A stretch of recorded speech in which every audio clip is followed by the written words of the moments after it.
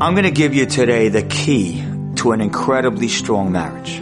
The Gemara Masechet Berachot says that when someone got engaged with Rabbi in Israel, they would ask him, is your kala, is she matzah or motza? What does that mean? Is she matzah, which refers to the pasuk matzah isha matzah tov, I found a wife, I found good? Or is it motza, which refers to the pasuk motza ani mar mimavet et haisha, I find a wife is worse than death?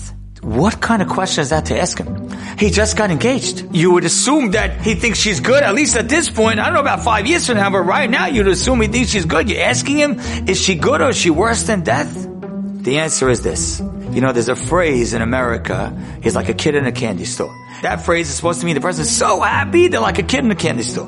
Whoever made up that phrase obviously never took a kid to a candy store. Because there's no place in the world that a kid is more miserable in than in a candy store. Because you bring a kid to the candy store, he's got all this candy, and you tell him only one. And he doesn't know what to do with himself. First he grabs a chocolate, then he grabs a lollipop, then he grabs the sour, then he grabs the sweet, then he grabs the Mike and Ike's, then he grabs the big lollipop, then he grabs a lollipop that lights up, then one that puts in sugar. He can't figure himself out. The only way to make the kid happy is you put one candy in his hand and you take him out of the store. But as long as he's in the store, he's so frustrated. Here's what they're telling that person. Here's what they're asking him. Is it matzah, which means you found her, past tense?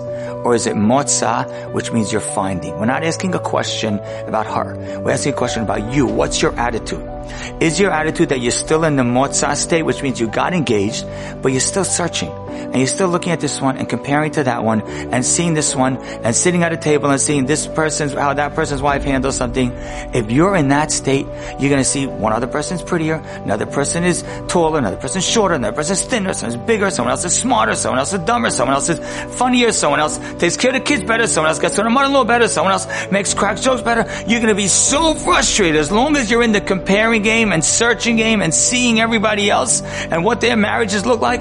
You're going to be mar mimavet. But if instead it's matzah means past tense. I found this is the one and this is who I'm focused on, and I'm not comparing and I'm not seeing and I'm not searching. This is my wife. Then it's going to be matzah isha matzah tov. So you want to know how good your marriage is going to be? For the most part, it depends on you. If you're still in the searching, you're going to be miserable. But if you found her and you're done, and that's where all your energy and all your seeing and all your focusing is all going to your wife, then your marriage is going to be magic.